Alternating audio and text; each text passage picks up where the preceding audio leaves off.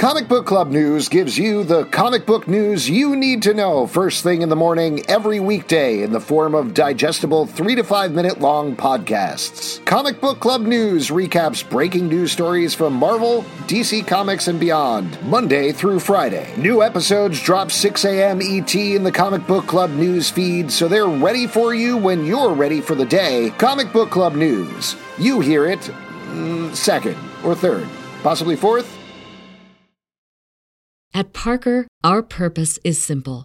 We want to make the world a better place by working more efficiently, by using more sustainable practices, by developing better technologies.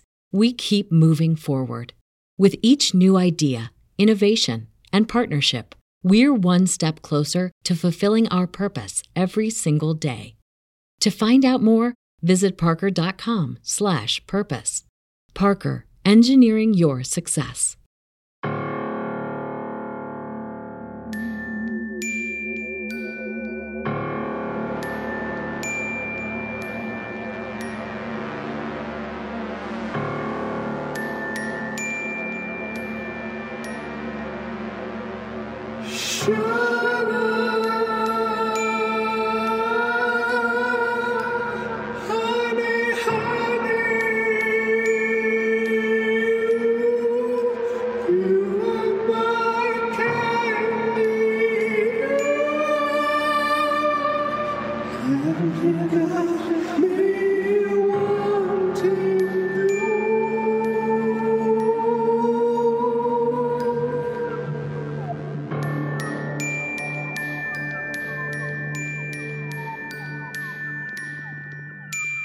Welcome to Riverdale After Dark, a podcast about Riverdale that's taped after dark in the darkest pit of our hearts, our broken, battered hearts that are crying their eyes out as they break up with you. I'm Alex. I'm Pete. And we are talking about the latest episode of Riverdale, Chapter 41, shit. The Manhunter.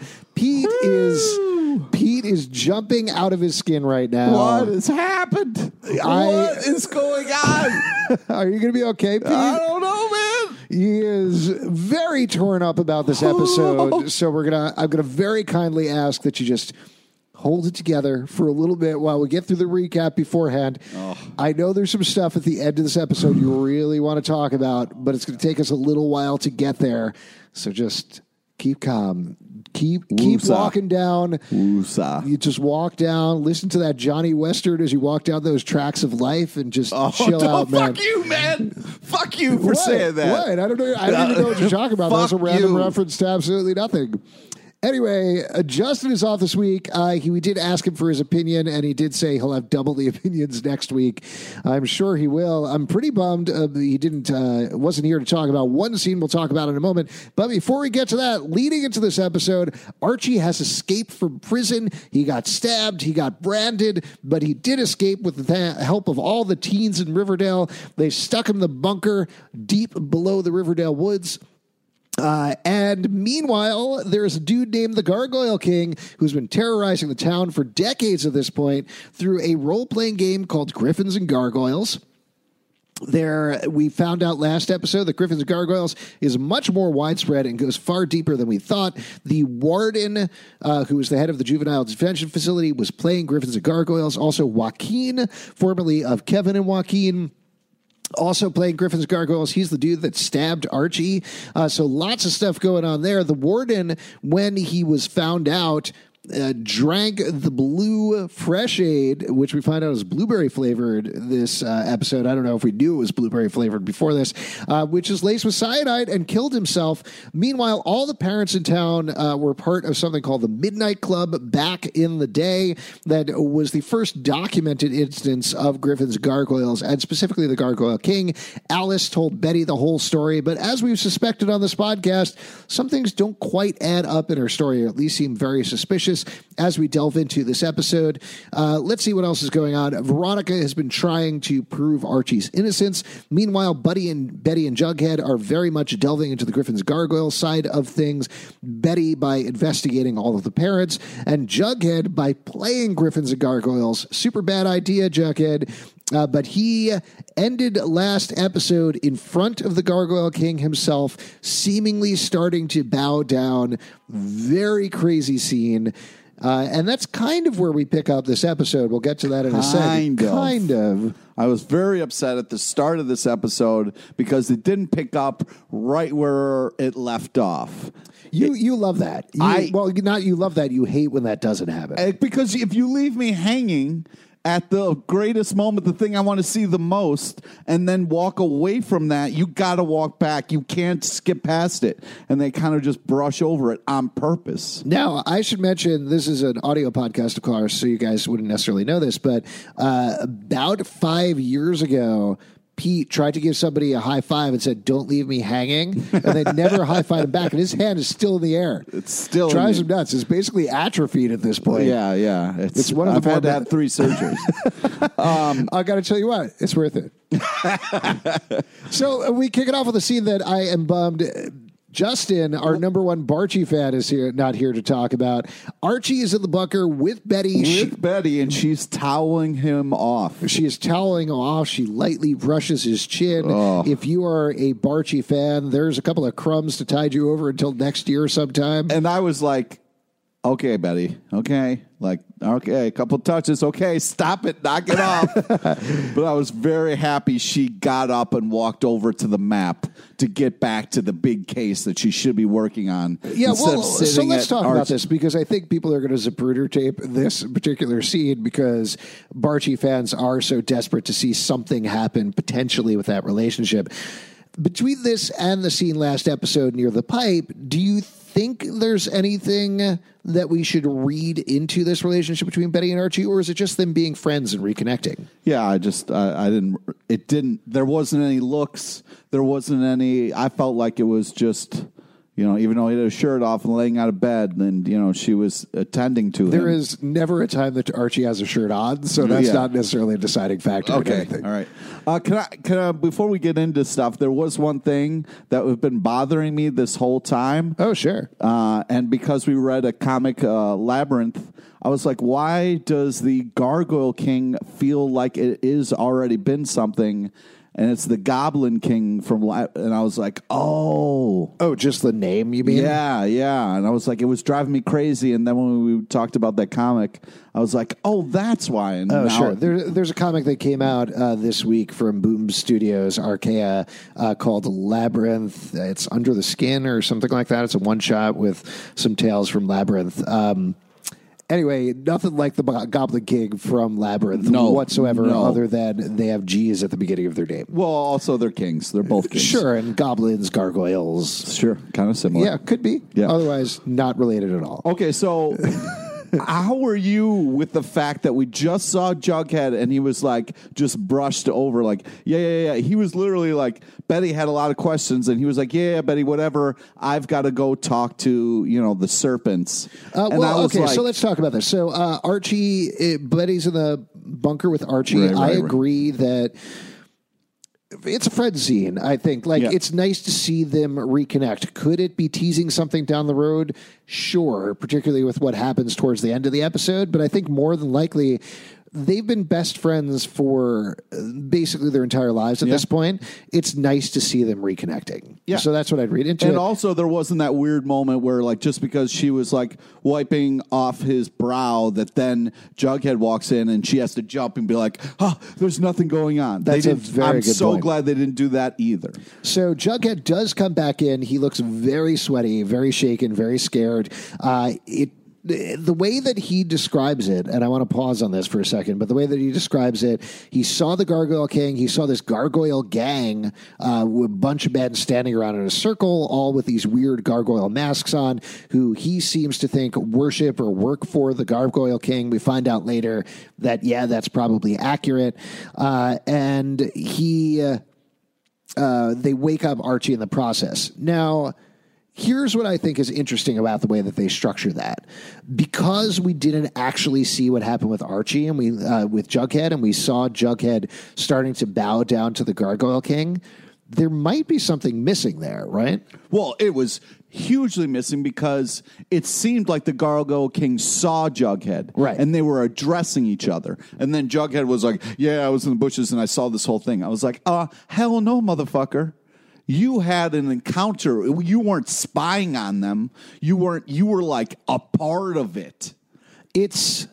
I can see this going both ways. He honestly. straight up lied to Betty. Well, okay. I'm not totally willing to say that yet. I do think, based on the rest of the episode, his behavior doesn't necessarily back that up. But I could certainly see a place where a lot of his reactions and a lot of his actions in the episode can be explained by there are things about Jughead that we don't know yet. Yeah. That he is, in fact... But he's in too deep with this game. So the fact that, like, he's looking for the Gargoyle King, sees the Gargoyle King, and he's trying to, like, I want to ascend above him, you would think not he ascend would above him, ascend to his level. Whatever. All right. But, like... You can't get above the Gargoyle King. That's like a super king. I don't know. That's not a thing. Okay, whatever. But my point is, he's been wanting Have this you to ever happen. heard of a super king of England? That's not a thing that happens, Pete. Great. Can we move past this fucking... Absolutely not. Oh, my God. So it's something that he's wanted. It finally happened, and the fact that he brushed over it so quickly, especially in front of Betty, that I was just like, oh, man. He is... And it really justified what FP did to him later, I think. Whoa. Yeah, I jumped way ahead. Oh, yeah. No, I... Not physically attacking him so much as trying to detox him. Yeah, exactly. Oh, okay. All right. We'll get to that in a moment. Yep. So they wake up Archie. Archie reveals that Joaquin was playing the game. They immediately suspect the warden. This is a weird, interesting thing structurally because we as the audience know the warden is already dead, even though Betty and Jughead are super into this theory. So we already know that they're going down the wrong rabbit hole. Yep. But luckily that's resolved pretty quickly as Betty comes Goes home, sees her mom, and her mom kind of gives her the 411 on what's going on. You know, the old, hi, Mom. Hey, did you hear about all the murders and all the crazy stuff going on? The small talk in Riverdale has got to be insane. Well, we've talked about that on the podcast before, particularly this episode that everybody's like, hey, I can't talk about your murder thing. I got to talk about my cult thing. Yeah. Sorry, hey, guys, I don't have stop all time. this because of this. Yeah, can we stop talking about breaking our friend out of jail? Because I have some issues with this guy who's about to murder my dad. Yeah. Hey, you know that whole gargoyle thing going on? There's no time for that. The warden killed himself last night. So I want somebody to come in and be like, listen, there's no time for your Gargoyle King thing and this murder thing. The prom is happening. And everybody be like, oh, yeah, that does seem more important. Absolutely. So we find out the warden is dead. And Betty immediately is like, hey, did you know the warden? Yeah. Which makes a lot of sense. We find out a little bit Detective later. Betty is my favorite. When she's going after people and getting questions and getting information. Well, you must have loved this episode, though. Oh, yeah. Yeah. Well, you loved every single part of this episode, right? Almost. I loved a lot of it. I loved a lot of it. Yeah, I do. I agree with you. I think Investigator Betty is the best, and she is crazy driven this episode, like super driven. Well, she makes a choice and goes all in. And she says, like, I'm squeezing them. And what's great was Betty and Jughead were working their angles. They're like, okay, I'm going to get the serpents. We're going to attack from this side. Even though the whole time it was just an excuse for Jughead to go and like play more G&G. I think we can call him Jarhead if you want to call him Jarhead. I'm not calling you out. I would legitimately love to call him Jarhead. I misspoke. Anyways, I just think that like the fact that she was like, okay, I'm gonna do whatever it takes to get information from our parents because these are the people who would know. Well, I think it's a smart plan. Okay, this is very much jumping ahead, but I'll throw it out here now because I think it's appropriate. I think that the major theme of this episode was sacrifice, because what almost every character in the episode does at various points is they do whole hog go down these roads, follow what they think is the right thing to do, and to them, it doesn't matter what they have to give up along the way. Exactly, yeah. And for some of them, in fact, most of them, what they don't realize is giving up those things along the way is what leads them in the wrong direction, what ultimately leads them to what arguably is the wrong choice.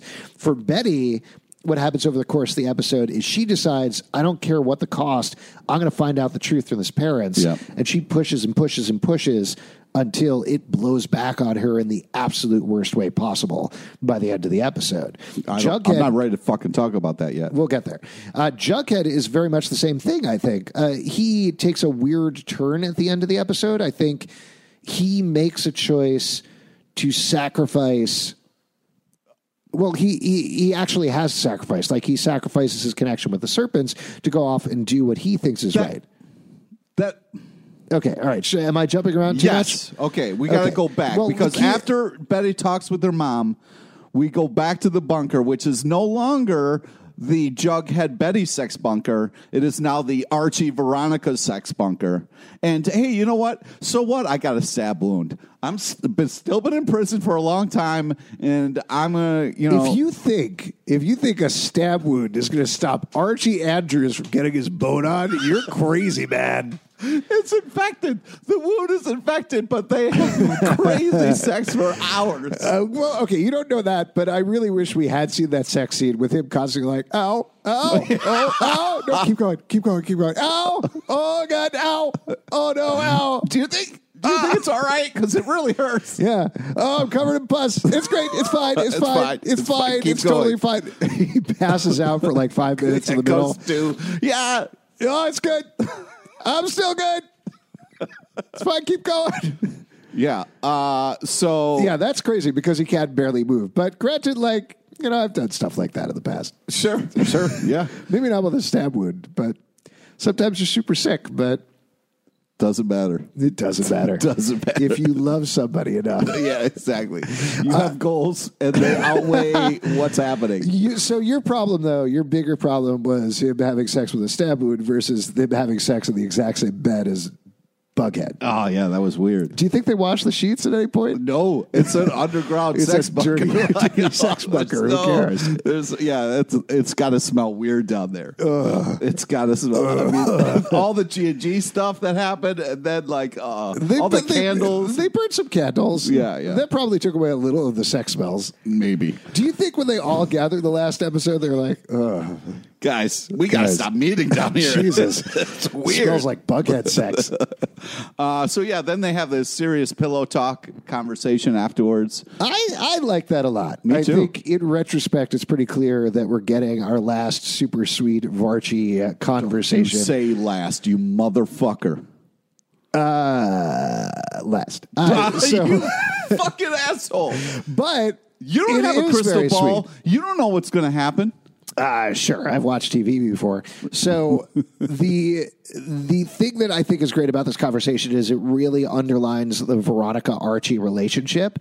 And getting back to that sacrifice thing, Veronica gives up whatever else is in her life for Archie over the course of the episode, right?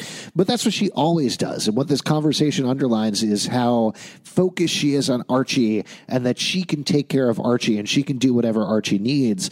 It's very sweet. It's very sweet.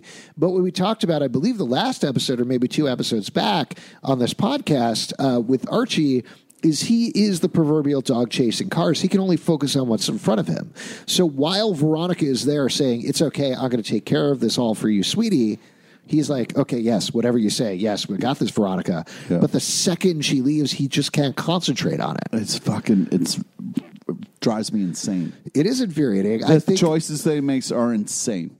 Okay. Well, I don't think they're insane. I think they make sense to him, but they only make sense to him because he only thinks one step ahead. He's like, this is my goal. He went to jail for no reason. That was insane. And then the choice they make said, this is insane. Sure. Well, okay, let's jump back to the plot. So they have their little snuggles. Yeah. They talk it out. And he wants to go down to the mines, which is where there's 3 dudes who knew something about the murder. They knew that Archie didn't do it. They were each paid off with $10,000. We suspected it was by Hiram Lodge. We find out pretty clearly later on that it was in fact him. Of course it was. Yes. And then we get the school. We cut back to the school, and the cop, the sheriff, is just drilling students into class about where they were. Here's what I'd ask them if I was the sheriff. why don't you guys ever go to class? Do you learn anything here at any point, or do you just have mayors and sheriffs to come in and lecture you about gargoyle Also, I'm games? pretty sure it's illegal for that to happen. You can't just drill students about where they were and stuff like that. You gotta have a lawyer. Are you bringing me in, officer, or are you just having a conversation? This is a school run by Principal Weatherby, who works generally on the idea of, I'm going to allow that. Yeah, that's true. That's so true. here's how I imagine the conversation went. I imagine Sheriff Minnow was like, hey, I want to go into the classroom and drill the fuck out of all these students until they give up the goods. Yeah. Principal Weatherby's like, I don't think we could do that. And Sheriff Minnow was like, I'd like to do that. He's like, all right. I'm going to give you a shot. Are you going to start a weird club? Okay, I'll start a weird club. Okay, then you can do it. Yeah, as long as that's what it is. Sheriff Minnow probably started the Drilling the Students Club. And so then... I mean, you're not wrong. Yeah, he gets up in Josie's face. Poor Josie. Oh, talking about all your dreams are going to go away, and poor Josie has a seizure. She does have a seizure. There's a couple of things we should mention that happened before that.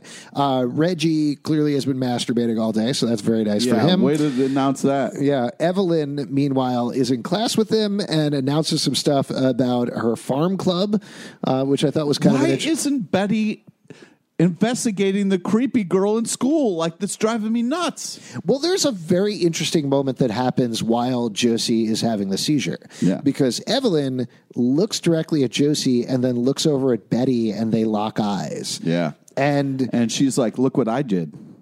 But Betty doesn't read it like that. Like they talk I know, that's about what's it driving me crazy. They this talk woman about is it. obviously behind a lot of creepy shit, and it's not on Betty's radar at all.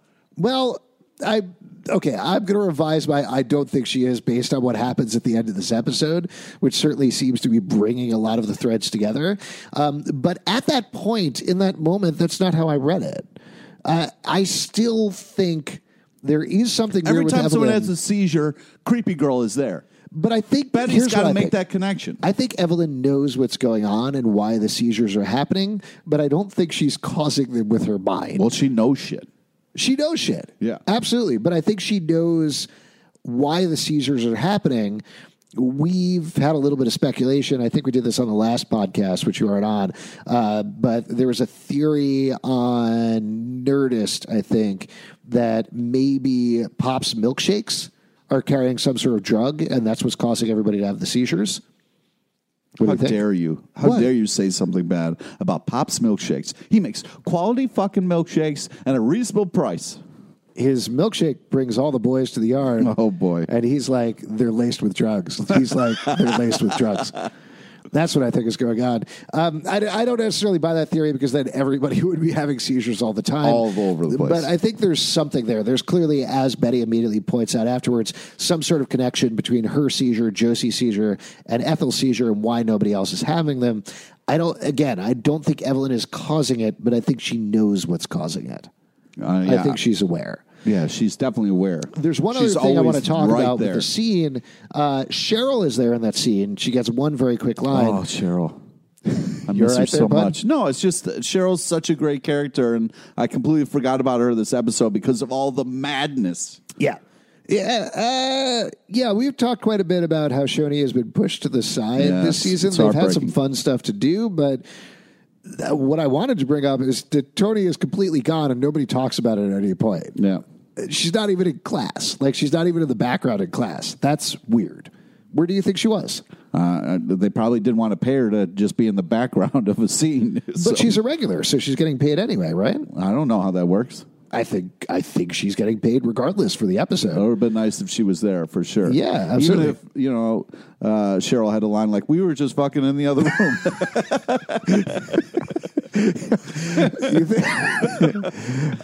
So when would that line have come exactly? Just before she said what she said, would have been fine. Oh, like in the middle of Josie's seizure? Yeah.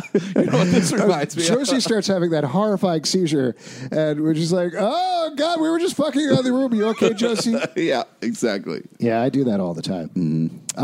Yeah, I wish they'd explain where Tony is. My suspicion is she was down at Cape Canaveral helping NASA land that Mars probe. Probably doing that. Yeah. That's what I think. Yeah, that happened. But more of them. We need to see more of them. I don't think we're going to see any of them next episode, which is a bummer. Maybe. But we got to see more. You have no idea what's going to happen on this show. You have no fucking clue. Yeah, it could be like 3 seconds of farm and then 50 minutes of them saying we were fucking in the other room. Yeah. Man, that other room sees a lot of action. That's all I'm going to say. I love this show, but it's so insane. It's like I've never done crack, but it's kind of like TV on crack, where you can't believe what's happening all the time. Yeah, we're 6 episodes into the season. So That's insane. That's insane. How can there be this much stuff crammed in, and how can it keep going? I don't know. I can't take it. My heart can't take it. I want to go back at some point and watch the first 2 seasons because I know they were crazy too, and I know they were breakneck too. They weren't this crazy though. No, they really weren't because like I was saying, we're 6 episodes in, and we're just maybe getting to the farm next episode. But also somehow they're going to maintain There's been this. no normal scenes where people are just in class or just like enjoying a nice day. There's not even down scenes. Like there's not wasted scenes where it's like, oh, some fun stuff is happening, or one off, or a B plot that doesn't really matter. Or if there's something like the Kevin and Moose stuff that on the surface with the RROTC seems like it's just filler or to give Kevin something to do. Clearly, by the end of this episode, that's going to come back in a big way coming up. So it is this insanely intricately structured season. We don't know exactly how many episodes the season is going to have. I read somewhere that they believe it's going to be 23, but I don't think an official number has been said. I have no idea how they're going to go that long. How? I don't know. They just announced that there's going to be a Riverdale Season 3 comic book that is going to run concurrently with the show starting in March, and it's going to be dealing with the farm and the Griffins and Gargoyle storyline, which means both of those storylines are still going to be happening in March. They're still going until that point. I don't know how that's possible. I don't know. I can't take it. It's mind-blowing. Other shows take note of what's going on there. Anyway, then we get a little bit of a Bughead scene as they bond in the library. Looking through old pics. They figure out that the warden was the head of the RROTC back in the Midnight Club times, and they decide to head off in 2 different directions. Betty is going to push the parents, and Jughead is going to head off to try to find Joaquin, specifically because now that they know the warden is dead, he's their one connection to the Gargoyle King, because they suspect that he is part of the Gargoyle Gang, as we are now calling it, because there is a real thing called the Gargoyle Gang in the town of Riverdale. Also, I don't trust anything Jughead's saying anymore. Like, he's saying he's going to talk to the serpents, and until I saw it, I didn't believe it. I thought he was going to run and start playing more G&G. All anti-Jughead at this point. No, I just don't believe he's so hooked on G&G, and he's so into the game that I feel like he would lie to just give himself some time to be able to... Well, okay, I'm going to very much jump ahead for a second.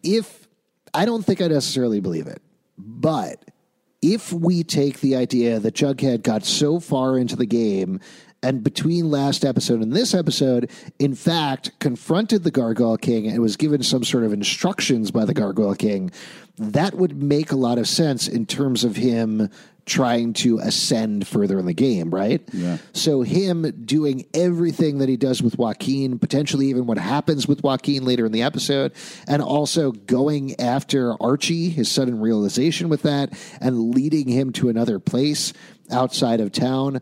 All of that certainly seems like playing the game in a certain way. Yeah, because it goes against what we know about Jughead thus far. Potentially. But I think you could also read it another way, and it could just be Jughead saying and doing what he is actually doing. Potentially. You can't leave everyone you've ever loved with a missed phone call and think that it's okay. What the fuck was that? I don't know. Have you ever met Justin? He's constantly ditching us. He's not even here this week. Oh, my God. Anyway, back to the bunker. Archie's wound is infected. He won't even eat his burger. The worst thing I could possibly think of. So Kevin takes him to Dr. Colonel Jr. to get him creepy fixed. Maury doctor. I love their side dealings. This guy's making so much loot off their shadiness. Yeah, Dr. Colonel Jr. is doing great. Yeah. He has got to have a brand new Cadillac. He has got to be rolling deep at this point with all his side money he's making. Absolutely. Now, a lot of people have been throwing off that Dr. Colonel Jr. might be the Gargoyle King. I don't think so. I think he's just a creepy dude who likes money. That's what I'd say. I would be hugely disappointed if that was who the Gargoyle King is. Right. I think Jughead was on point with who he thought the Gargoyle King was. Oh, we'll get there in a moment. I think you're wrong. Mm-hmm. So then Betty brings all the parents to Le Bon Nuit Oh my God! to confront what a them. bold move on Betty's part. That is a Hercule Poirot type move. That is an Agatha Christie move right there. Getting all the suspects in one room to get them to break and admit what happens. Shit was like Clue. And there's a murderer among us. We got to figure it out. I love that. I love that scene. I love that it happened in Le Bon Nuit. I love the whole setup of the scene. To take a little bit of a side trip, this episode was directed by Rachel Talalay, who previously directed Wicked and Divine last season and also directed the Exorcism episode of Sabrina, which was so good and so creepy and weird.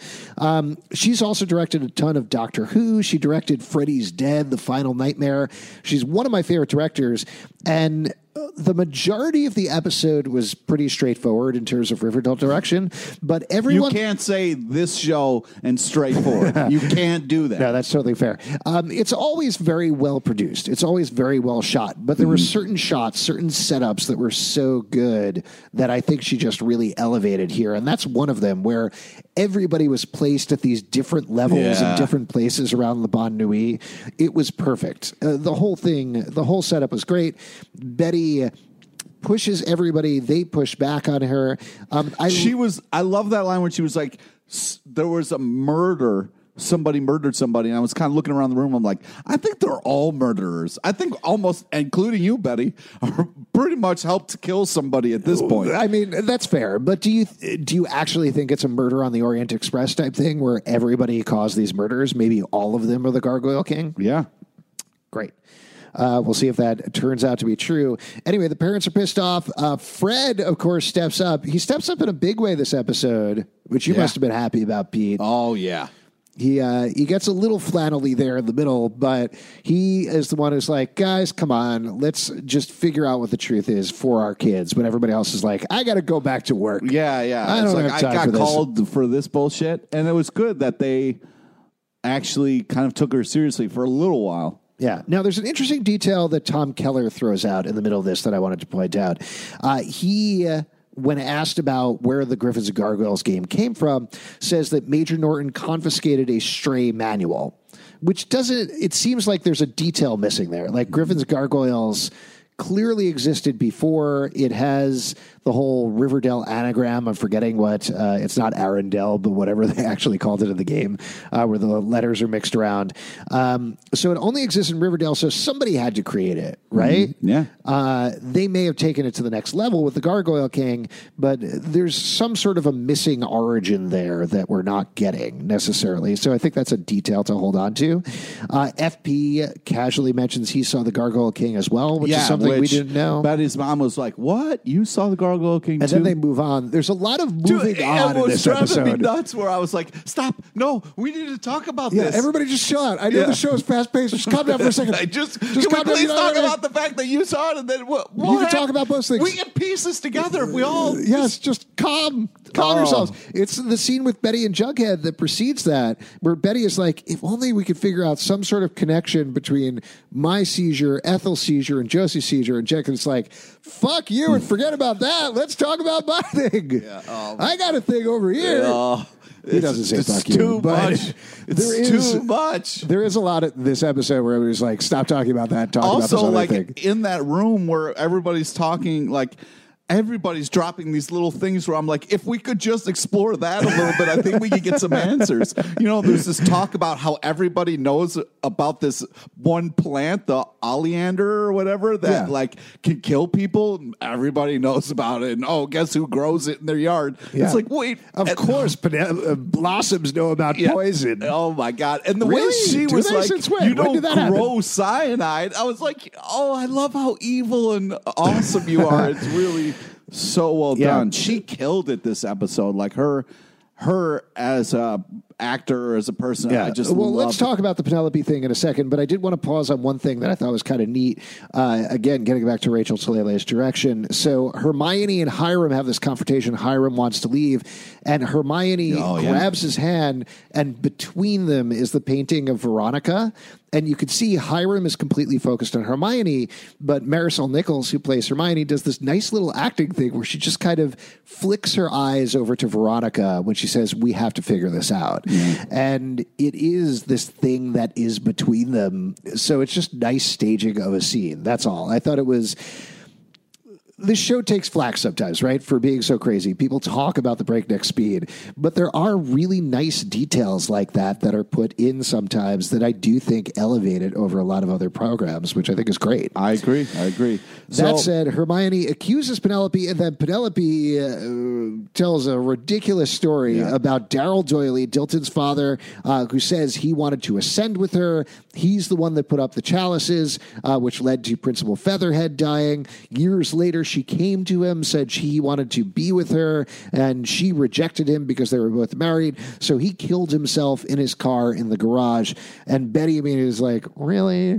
Yeah. Are you? Yeah, come on. That's a little pat. Also, she reveals that she was one of the game masters. We knew that. Oh. Yeah, from the Midnight Club episode. Penelope and Daryl were the two game masters. Yeah. So, she reveals it again. Yeah. For those of us who have forgotten. Yeah, I don't want to point to any fingers. I was just like, of course she was a game master. I mean, she's... Yes. So everybody else is like, well, great, problem solved, and proceeds to lead, except for Betty, who's very annoyed. Meanwhile... Also, there was an amazing look that FP gave her when she was doing her villainous monologue. There is... Across the board in this episode, there's so many little looks and things that you can read into. I was yelling at, stop! What is that? Barry, say something! Did you see that look? There's also a point which I thought was interesting, and I don't know how much we're supposed to read into this, but particularly towards the end when Betty is starting to get frazzled and angry at everybody, that the shots are from over her head, which are very similar to the seizure shots that we've seen before. And I was almost thought that she was going to have a seizure again. Oh, man. I don't know. We'll see. We'll see what happens with that in terms of her mental state. Also, FP had an amazing line where he was like, "That boy is going to be the death of me." That was an amazing line and an amazing moment. I loved it. Yeah. So let's see. So FP goes and chains Jughead to the fridge. Yes, which I love that. I thought that was great. What? Sober him up. Yeah, sober him up. Yeah. I've read some people say that FP is abusive towards Jughead. What do you think? I mean, he's doing things. Technically, yes, but also they live in a murder town. Yes, and also the fact that, Jughead's insane and you need to do a little tough love with somebody sometimes. He's doing it for his own good. And sometimes when you have somebody who's in a murder town doing all these things as a head serpent and in a gang, that you got to chain him to a fridge. I didn't think it was... I mean, sometimes you got to chain your problems to a fridge. You know what I'm saying? Yeah, I mean, I don't, I didn't think it was abusive. I thought it was what was needed. I will say, if I'm going to be chained somewhere, I'd love it to be somewhere with snacks. Fridge. Yeah. Yeah. Chain to a fridge. That's great. You got drinks, you got snacks. Yeah, you're good. You're good to go. Yeah. Meanwhile, Archie gets fixed up by Dr. Curdle Jr. and decides to go to Shadow Lake Mines. Now, we get to this a little later. I have no knowledge of this whatsoever, but I can almost guarantee you those are the mine sets from Sabrina that they probably reused for Riverdale and just lit them a little bit differently. Yeah. That's certainly what it seemed like to me. Maybe. I mean, but mines look alike. I mean, how different can mines look? I would like to say, wow. You want to talk that about... was insulting to the mine industry. Oh, stop it. You should go to Carlsbad Cavern sometime. That place is unique.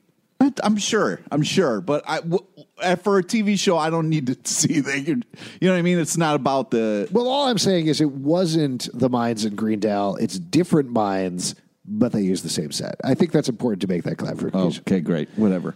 Anyways, you talked about little moments. The moment where Kevin's phone rang and it was Veronica, and he couldn't not. She was like, put Archie on the phone. Oh, well, that's a little later on, but that's great. All the stuff. Kevin and Archie are great in this episode. I love seeing them together. But Kevin is I'm clearly... sorry. That's all right. We could talk about it. Kevin is clearly Veronica's eyes on the ground. Yeah. And he is ultimately there for her. Like, as much as we talked about Archie, as soon as Veronica is out of vision, focuses on the next thing, Kevin is the one who is keeping Veronica's eyes on him the entire time. Even if ultimately he just lets people do what they need to do, he's not going to be the one who is going to try to talk Archie out of anything. Yeah. And he certainly doesn't. But jumping back to Veronica at the same time, she discovers there's missing footage in Minetta's interrogation of one of the Shadow Lake boys. Hiram finds her, immediately calls to have the Shadow Lake boys taken care of, which, yikes. Yeah. And meanwhile, Betty finds Jughead, and we get this great scene. Wonderful Bughead scene. Don't uncuff him. I would not have uncuffed him. Really? Yeah. Oh, I loved how that happened. That he was like, hey, you don't have one of those bobby pins, do you? And she's like, of course I do. Of course I do. Yeah, takes out a bobby pin, immediately uncuffs him, and then they share a sweet little Bughead kiss. And then they move on with the which I didn't trust because I was like, he's got another agenda. Interesting. So they decide to head off on their separate missions. I would have kept him chained to the fridge because FP was right. I know you're anti-Jughead this episode, but one of the things that I really like about how they're treating the Bughead relationship so far this season is that they trust each other. Yep. Whether you think... Even though Jughead's abusing that trust. But they do trust each other and they respect each other. She knows, like, all right, you're going a little off the deep end. Yeah. But they need to be fighting crime together. They probably would be better together. Yes. But Betty knows Jughead is going to take care of stuff. She can take care of stuff. And that way they can be in two places at once. Yeah. Cover more ground. Even but when your boyfriend's addicted to G&G and you can't trust him. Can't trust him. Just having secret meetings with the goddamn cargo, okay? When you say G&G, you're referring to gin and juice, but spelled incorrectly? No, I'm talking about gargoyles and... No, I know. I'm kidding. It was a bad joke. Yeah. Great. So then we get the phone moment. Right. Yeah. And that's when Veronica realizes she needs to go to Hermione's office to track down the missing footage. Which I thought was great. Smart thinking like her father. What would I do? I wouldn't keep it in my, where we think it is, his secret den. Now, there's a lot to unpack from this next scene with Veronica. Yeah, because he's framing his wife. If anything bad's like she would take the fall because all the stuff is on her computer in her office. That's not how I read that. Now, in the same way that you are suspecting Jughead a lot this episode, I am more and more suspecting Hermione of being the puppet master behind this whole thing. What? Yeah. Yeah, Pete, and I'll tell you why, okay? Because I think by the end of the episode, it's pretty clear based on everything that's going on that Hiram is too easy an answer, particularly because, jumping ahead, Jughead confronts him and lays everything out. Even if Hiram is lying, and he probably is lying about several things, I think you could safely rule him out after this episode. What? I'm not a nerd defense? You completely bought that? I bought it. As somebody who's also pretty cool, I bought it. I know how us non-nerds act. We'd never be into that don't nerd you shit. turn your back on us, you son of a bitch. But forgetting about the nerd defense entirely, I want to talk about Hermione and what was going on with Hermione.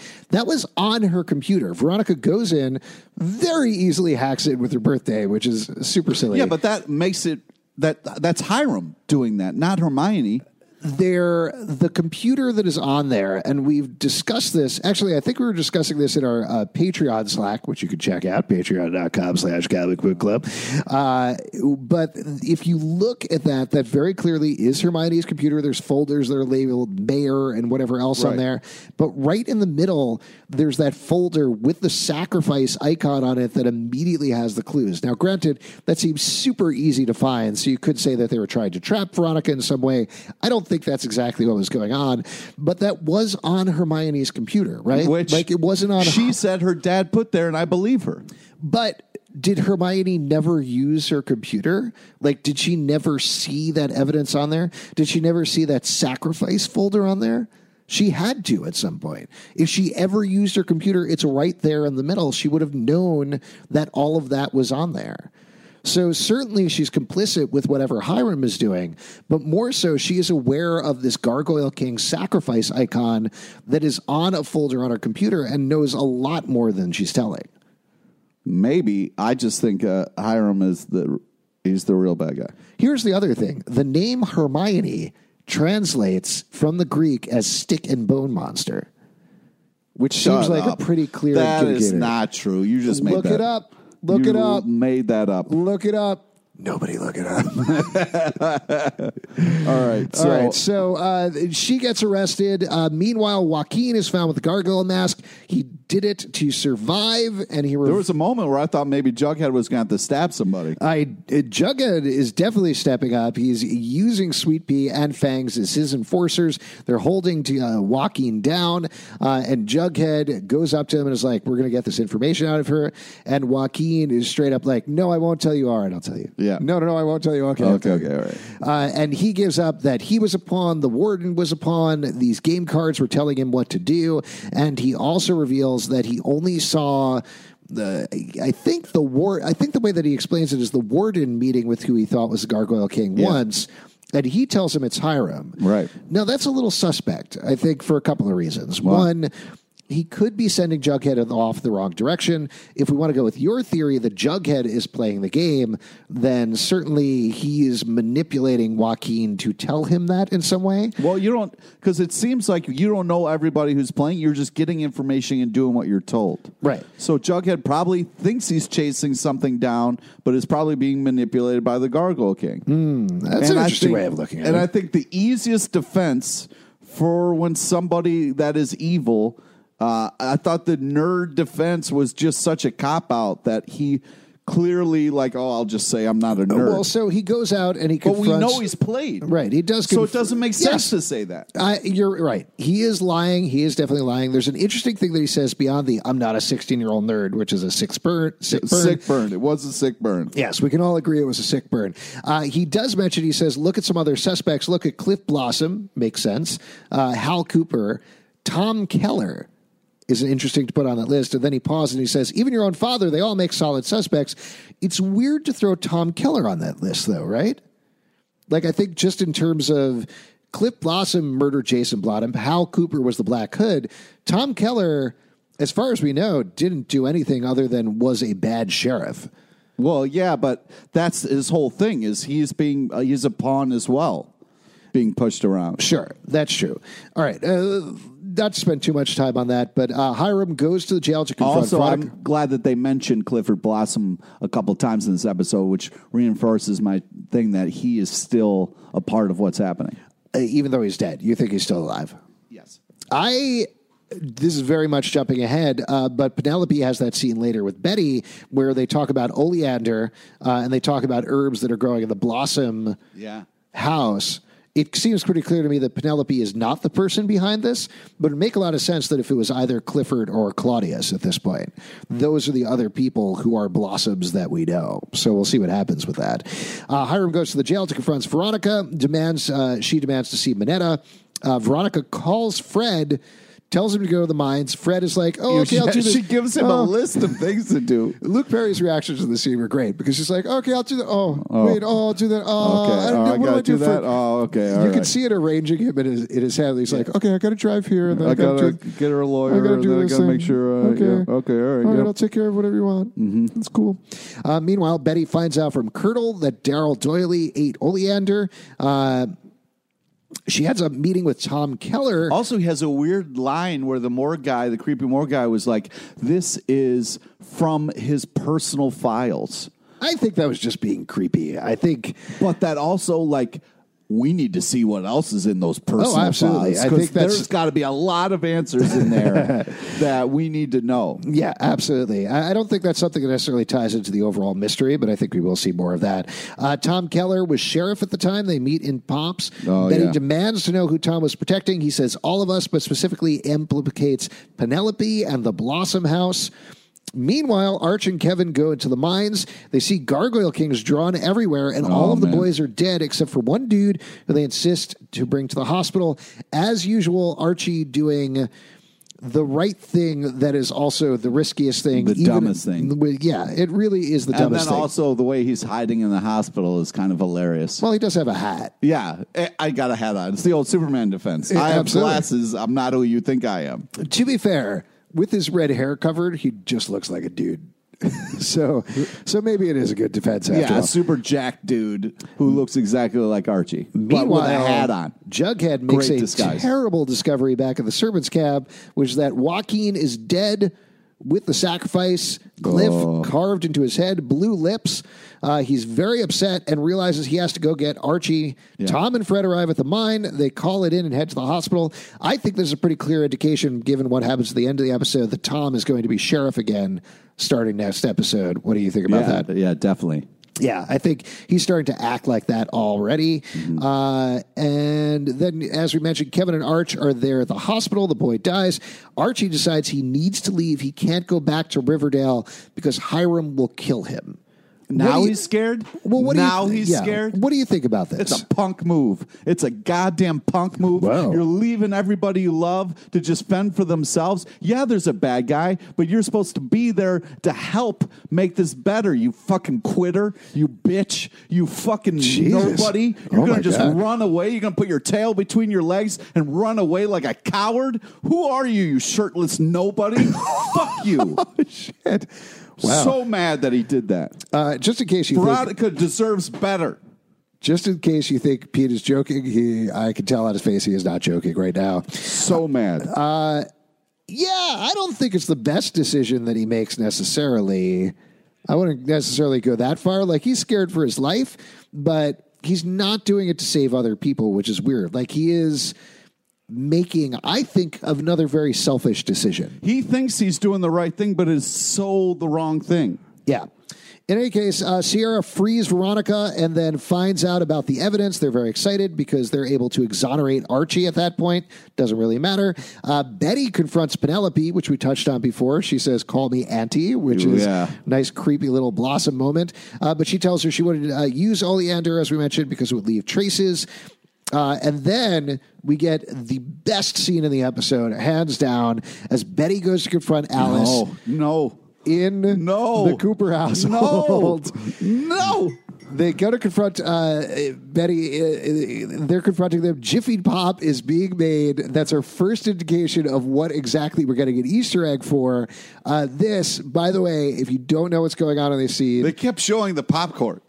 Go back and watch a little movie called Scream, is all I'm saying. Because not just the Jiffy Pop, which is a clear Easter egg there, but the lights start going out, the way that they run through, they hear knocking at the doorway, they run up to the doorway. Why are people so dumb in those moments? If there's not crazy banging at your door, you don't open your door. You don't say, "Who's there?" But that's an Alice movement. Like, that's a typical Alice move. Oh, my God. And then they see the fucking Gargoyle King in their living room. Yeah. And they scream and run upstairs, go into Betty's room. In Betty's room, they find a tombstone that says Daryl Doyley on it. And it's crossed out. It has Alice and Betty written in red paint. And somebody starts coming in through the window. Turns out it's Billy Loomis coming in through the window, hot, ready to grab his best girl. In case you don't know what I'm talking about, Skeet Ulrich played Billy in Scream. There's a big thing about him coming in through the window. It's played out a couple of times in the movie. This is a clear Easter egg for that. I thought it was delightful. I don't know if you... Also, FP gives Betty a weird look when he's hugging Betty's mom. There's a lot of weird stuff in the scene. Like, the Easter egg is fantastic, but if jumping back to Riverdale for a second, like you said... That FP is there when the Gargoyle Gang is there and when the Gargoyle King is downstairs is very strange. It's very suspect. Very strange. Yeah, and the fact that the Gargoyle King and everybody is gone after that. Immediately just gone. Also pretty strange. Yeah. If somebody runs upstairs and you don't follow, and then you go, oh, I'm just going to leave the house. And as you're walking out the house, you see a giant ladder and you don't do anything. Like, what are you there to do then? I don't know. Everybody is a suspect after this episode. I feel like you really can't trust anybody whatsoever. So Fred and Tom go to the hospital. Archie wrote a goodbye note. Very sad scene there. Veronica comes home to talk to Hermione and Hiram. She reveals Archie is being exonerated. Nice scene. Again, just her taking down her parents, even though, again, they're super suspect in the scene. And then Alice says she's not feeling safe anymore. Says she's going to the farm with Polly and the twins for safety. Oh, my God. And this is the part that... Betty's like, yeah, I'm not going there. She's like, no, you're not. Edgar told me to send you to the Sisters of the Quiet Mercy. Oh, my God. And they drag her away. I was so mad. I was screaming no at the television. First off, the fact that this place still exists and they should have taken it down. It's bananas. Yeah. So now I'm glad that we're finally going to take this creepy place down. And you think it's horrible, but then the reveal of what they're all drawing. Well, hold on. We'll get there. We'll get there. So Veronica has a homecoming party for Archie. She's there with Kevin. She's very excited. Archie calls. She gets on the phone, and then it happens. She is there. Veronica is hanging out with Kevin. Archie calls, and he never says the words breaking up, but they are broken up. I am sorry. He says a lot of beautiful things to her. He does. But then he punks. I can't believe he's just running away. Can I he's talk just about running away, and Jughead's going with him like there's not 80 million things happening in the town that they're just walking away from. It is just two dudes walking down the railroad tracks. And I know he you guys thinks going? He's doing it for Veronica's sake. The way Camila Mendes plays that scene is heartbreaking. The way KJ Apa plays that scene is heartbreaking. I really like the way they structured the conversation with her being like, don't you say goodbye. Don't you say goodbye to me, Archie Hedges. The phone falls out of her head. She hangs up. He says, goodbye, Veronica. You know it's final from there. And they never have to say, we're breaking up. I hope Archie dies. I hope he just dies. I hope he gets run over by a train and we never have to see him again because fuck that. Oh, my God. And the fact that Jughead doesn't even do that with Betty, the fact that he get missed call, like Betty can't pick it up because she's being dragged away, and maybe he leaves her a voicemail, but that's how he's going to fucking end it? You're just going to walk away like that? Can I talk about a slightly weird thing that happens? And this is just an editing thing. The slightly weird thing that happens is she says, but we're Endgame. That's a reference. I love that line. That is great, but it's a reference to the first episode. She says, me and Archie are Endgame. But that was a line that was in the promo, and it was cut out of the episode. So at least for the DVD release, they got to put that back or something. But anyway, they walk away. It's super sad. Johnny Western, Ballad of the Paladin plays. He puts on the hat. They're walking down the tracks. And then at the Sisters, we get there. Betty is there. She's like, don't worry, you're going to like it here. It's very nice here. And they see everybody is drawing gargoyles. Most fucked up thing ever. Gargoyle King. Do you think that's real? Yeah. How could it not be real? She could be having another seizure. She could be imagining it. Anything could be happening. But I don't think so. I think things are about to get real fucked up in Riverdale. I can't believe that they're just leaving. Oh, it's all crazy. It's absolutely crazy. Absolutely nuts. I can't believe that's how the episode ended. We are going to have to wrap up because we're running out of time here a little bit. But real quick, Gargoyle King, what's your theory after this episode? It's still, I feel like it's Blossom, but it's also, there's a lot of people who wear the mask of Gargoyle King. I actually am going to agree with that theory. I still think Hermione is in on it somehow, but I am much more sold on it being Clifford or Claudius after this episode. Since it is a role-playing game that, like, if you roll, it's like people get turns. They get their turns. Interesting. Yeah.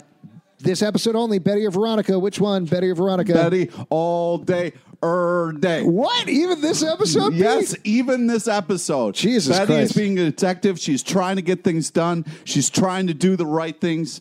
Even though she shouldn't have uncuffed her boyfriend. It's maybe the last time she's ever going to see him because he's fucking quitting. Him and Art, a bunch of fucking quitters. Here's what I'm going to say. I'm going to say Veronica because she needs it right now. You know? I'm going to give it up to her. If you'd like to give it up to us. What's going to happen in the next episode? I don't know. What's going to happen in the next episode is Archie's going to fuck another woman. I'm sorry. It's just going to happen. Because that's all he does. He's a dog. He's just looking at one in front of him. Veronica deserves better. I'm sorry. I'm just going to say it right now. If you want to support us, patreon.com/Comic Book Club. Also, we do a live show every Tuesday night at 8 p.m. at the People's Improv Theater Loft in New York. Come on by. We'll hang out. We'll play out some Shoney scenes or something like that because clearly they're not appearing on screen. Pete, what else do you want to plug? Friend us on Facebook so you get to know about the amazing guests we have on our live show. Follow us on Twitter at Riverdale Dark or at Comic Book Live, and check out comicbookclublive.com for our podcast and many, many more podcasts. And we'll see you after dark.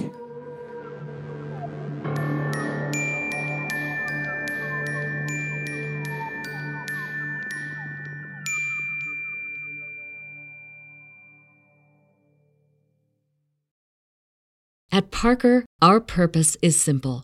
We want to make the world a better place by working more efficiently, by using more sustainable practices, by developing better technologies. We keep moving forward.